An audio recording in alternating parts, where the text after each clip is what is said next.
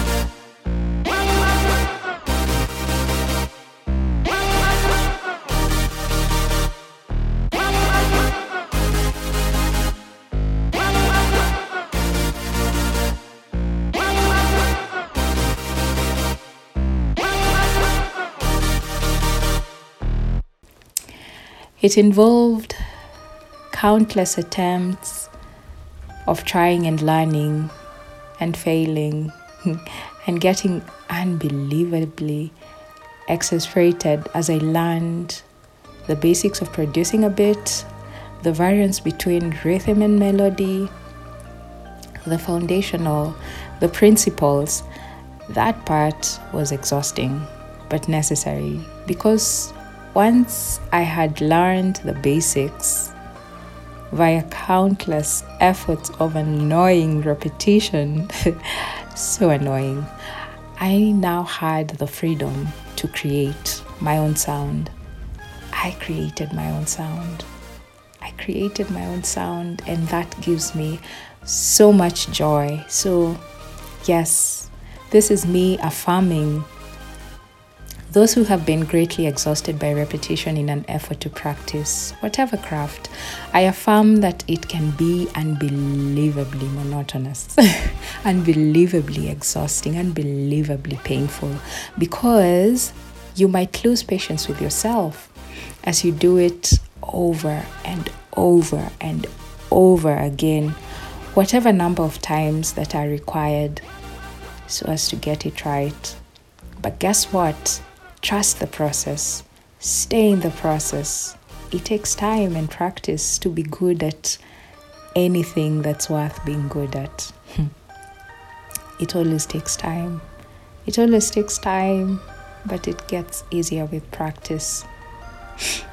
I have been practicing as well, exploring better editing and production techniques and softwares. I am a nerd in a way that figuring out processes of creating, the technical things, the research, the reading about the things that give me joy, learning those things gives me joy. Just the whole process of creating gives me joy. Art honestly often heals my heart and saves my life. Even as I continue to heal from perfectionism, and just be more gentle and kind with myself within the process. So, with time, I guess the episodes will sound better. But I'm just grateful for you who is listening, for rolling with me the way that you do, for being here even as I am in my process. Yes. So, on to the next. Moving on swiftly to today's conversation.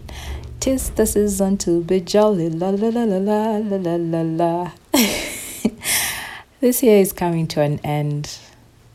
I don't know what this year has meant to you, but for me, this year has been a fire, burning off things that I never thought I would be able to exist without. This year has felt like an infinite series of sacred mourning, like a loop of sacred mourning. I have been writing a lot of poetry around that theme, sacred mourning. Although I haven't shared it on any platform yet, I have felt so heavily this year, felt surprised and out of control about transformation and change. It felt often like being placed in a speeding seesaw and being tossed so high, so unexpectedly high, so that I spiraled into oblivion, and midair, trying to convince myself that I was in control, in control of this transformation and change. I got this, but deep down, I was fully aware that I had nothing in control. I was just a clown in the story. I often felt like a clown in the story of my life. This year was a fire. Control, being in control. But when were we ever in control of change? When were we ever in control? See, change has always been inevitable. Progress is the only choice therein. And with time, I understood that. Surrender and acceptance. Surrender and acceptance, as much as it has been a beautiful and necessary lesson this year, sometimes it has looked like free falling into and being present for reality. Being present for life as it is truly unfolding, and not how I would have preferred for it to unfold. And sometimes that reality has been unbelievably scary. It's scary to feel overwhelmed. It's scary to know that you're not in control of your own life. It's scary to feel helpless. It's scary to admit the presence of a dark cloud continuously hovering over your being, threatening to find eternal residence inside your soul. It's scary to be in so much despair and distress that you do not know whether you will make it out alive, whether you will make it out of the darkness with your life intact, but still will to be present even inside the darkness. And it's even scary to admit all these things. There are so many times this year when I just felt delicate and weary, I was so tired. My mind was tired, my heart was tired, and my body was tired too. My soul was definitely tired, weary. I had a little conversation with a dear one a few weeks ago, a conversation around mental health. And as I was talking to them about my musings around absence, the appeal of absence, I shared with them how it dawned on me that for an addict suffering from withdrawal in a rehab center, the severe, intense pain that they suffer from may not solely be an aftermath of ailing from their desire yet inability to access drugs, a desire to be high. They might also, in my opinion, be ailing majorly from the pain of having to exist in reality, to see things as they truly are without escaping the realities of this world, to stay conscious and present in pain and brokenness. They can no longer use drugs to escape. Absence is no longer an option. See, when there's too much pain in their heart and too much pain in their reality and too much pain in this world, they run to drugs to help them escape, to help them find happiness, to help them live in illusional joy for a while.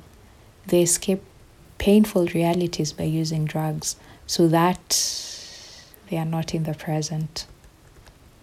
Addiction, therefore, is often a fruit and not the root. There's always a root issue, and most of the times it's grounded in psychological complexities. Addiction is therefore often a way of escaping. I have expressed in poetry before how presence in one's reality, conscious presence, active presence, is an act of stubborn resilience. It really takes so much courage to be present, and I pray for you who is listening to me today that you'll be present for your life as it unfolds, no matter what it currently looks like. Perhaps you currently are in hibernation as a survival strategy, a survival posture. And that's fair enough because it has kept you safe thus far. But I hope, I pray that you'll find within you the strength to be present in your reality. I know that presence sometimes, most times, can be a very heavy word. The human reality, the human being and experience in this world can be so painful, necessitating escape. Sometimes you check off so often you don't even know what it means to be present. You're not even aware that you're often in flight mode, running, checking out, absenting yourself, because checking out has kept you alive for so long. Checking out into workaholic tendencies, checking out into habits of fixing people or fixing problems because vulnerability is uncomfortable to linger in, so you'd rather fix things quickly and move on. Checking out into illusions, daydreaming, imaginations of the people you love existing in a form that you wish they would exist in and not how they truly are. Not seeing them as they truly are. Checking out into a state of voicelessness because you've learned that speaking up is unsafe, so you nod and say yes to everyone and everything. Survival, hibernation. Flight might look like, I cannot deal with this reality and I need to run away by creating a reality that does not exist, an alternate reality. And that may look like turning to abuse of drugs, alcohol, things, or people, also known as addiction. I learned this year to be present, to hold joy when it appeared, and hold grief too when it appeared. And sometimes in between, I held to the fear that someone was going to yank away my joy or my peace right before I got to enjoy it. And so the joy got stifled in my very hands, choked under my firm grip as I attempted to preserve it long enough. It was in the end suffocated under the same hands that willed to keep it safe. In my eyes, joy was the ideal child and grief was the unwanted one. But I learned in due time that emotions are but messengers, wise messengers, pointing in me the spaces that I needed the awareness and the courage to look into. Even feelings around grief, loss, jealousy, fear, they are but guides, requiring simply the courage to examine, to be present, to listen. Let me give you an example of how I have learned to be present, say for example, for feelings of jealousy. Awareness that seeing someone win today made me realize how much I desire that for myself. Being present, therefore, for feelings of dissatisfaction with the reality of things as they are unfolding in my own life, or perhaps feelings of insignificance. In what are these feelings founded? Are they founded in truth? What is within my control in this situation? Where do I need to be still and trust? Listening to this and welcoming them as wise messengers, guides, inviting me to see and address. I really don't know what your year has been like. Sometimes the end of a year is a catalyst for feelings of loss around where you had imagined you will be at this point of your life, and presence in the reality that you could never be further from that goal. Be kind to yourself. Be gentle with yourself. In a strange way, in between, while catching a quick breath within the tumultuous ride that has been my life this year, I felt gratitude for the journey, gratitude for what I learned in my process, gratitude for what I lost and for what I gained, because what I lost needed to be released and what I gained required a process to enter into it. Life this year has felt like a labyrinth, like a maze of corridors and chambers, dark corners, blind alleys, and I was running down these corridors, sometimes thinking that I was making progress, but at the end of that corridor, I found out that it was leading nowhere.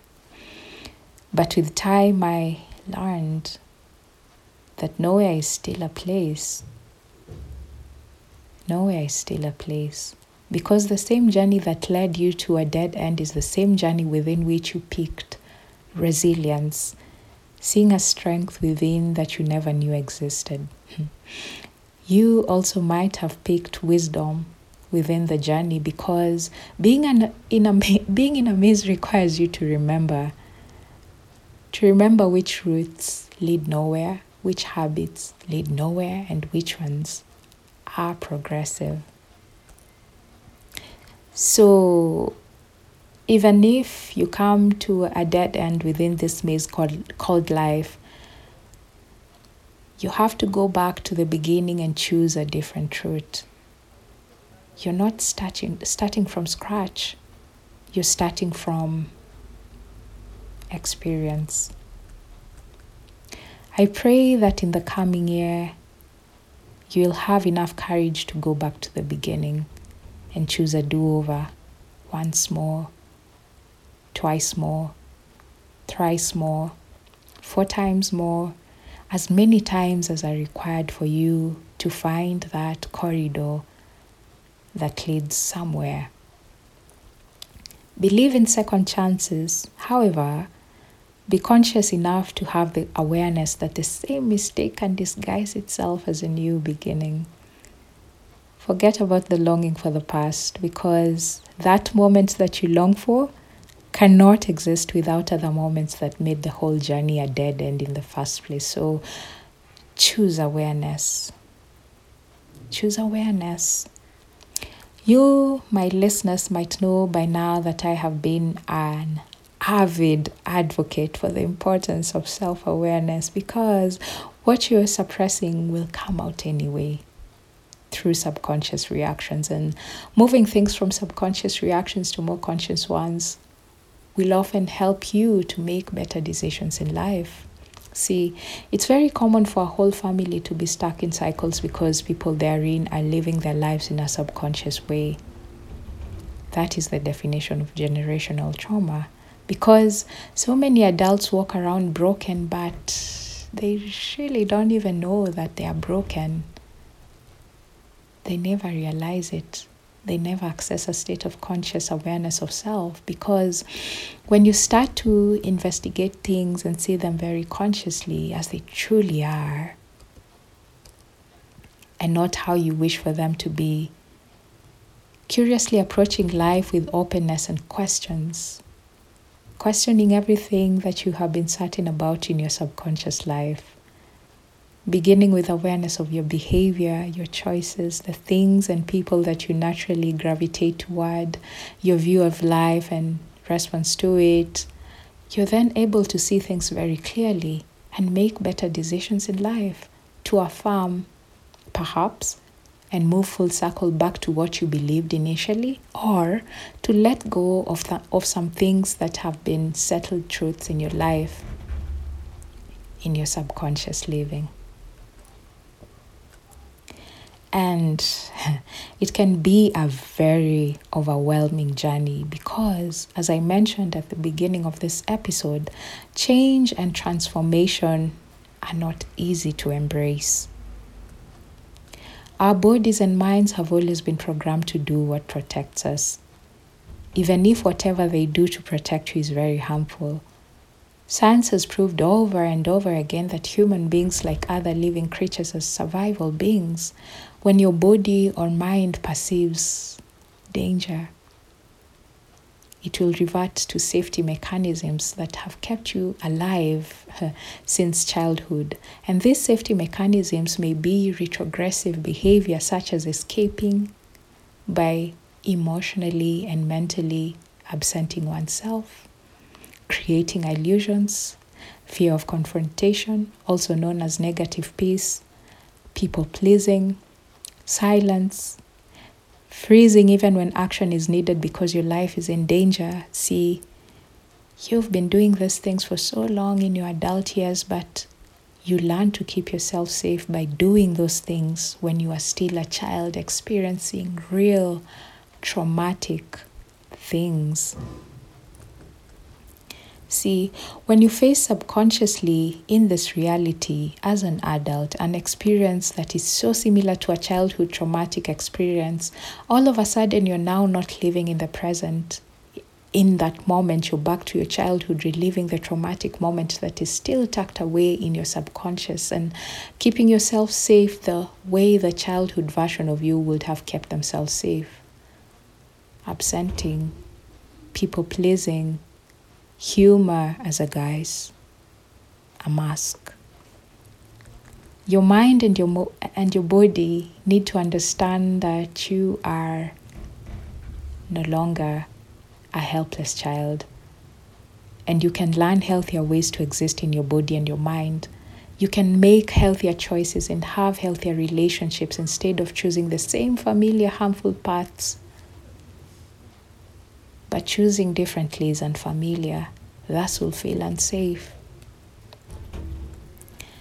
Journeying, therefore, into awareness, as much as it can be an awfully painful endeavor, it is in the same breath vital to accurate living, accurate existence in your body, mind, and spirit. It's so important to be conscious. It's so important to be conscious. So important. It's important to just question.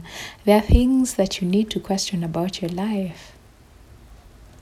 I guess I'd say the way God created this world, the reality, at least as I have experienced it, is that life will constantly position you for healing by placing you in situations that are very painful, especially if you're living subconsciously. Life will constantly highlight the dissonance within you just to show you exactly what you need to address, exactly where to start, exactly where it hurts, as a friend of mine once said in conversation. But as human beings, the knee-jerk reaction is to escape because addressing is painful. Escape has always been such a lucrative idea, and I feel like that's what many human beings usually do. Many human beings escape in different ways. Many people just don't want to face painful realities. They find ways to distract themselves from pain, distract themselves from grief, distract themselves from loss. Yet all these things are so common to every human being. It's so common for a human being to go through loss and to go through grief.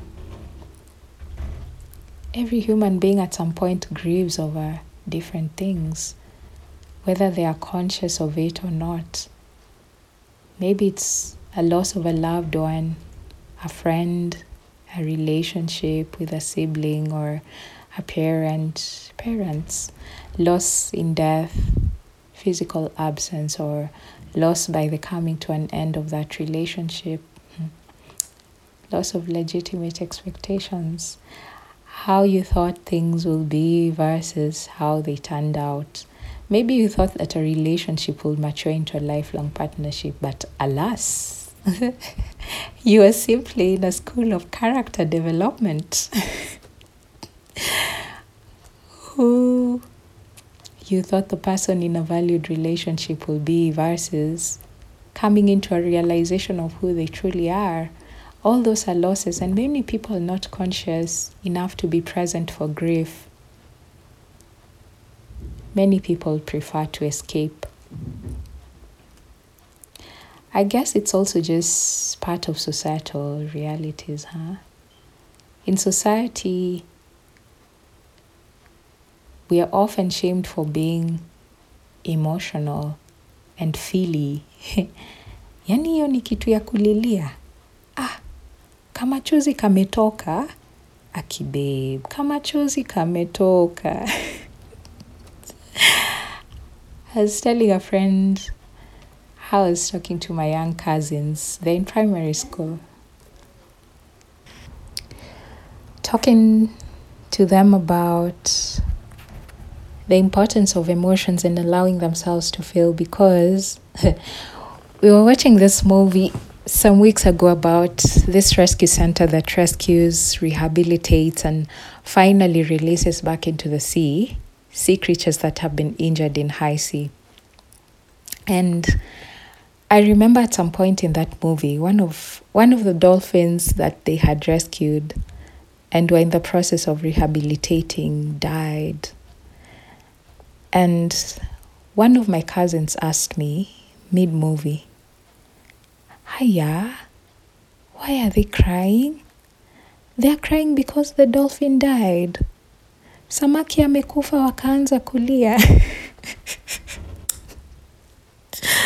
Well, aside from geeking out about the classes of animals and how a dolphin sees samaki, discussing with them the unique features that make dolphins mammals, they really are still students, and therefore it's a teaching moment. I also, at that moment, felt like it will be so important to have a conversation with them, to investigate their honest thoughts around expressing emotions, especially grief over samaki ambaye amekufa.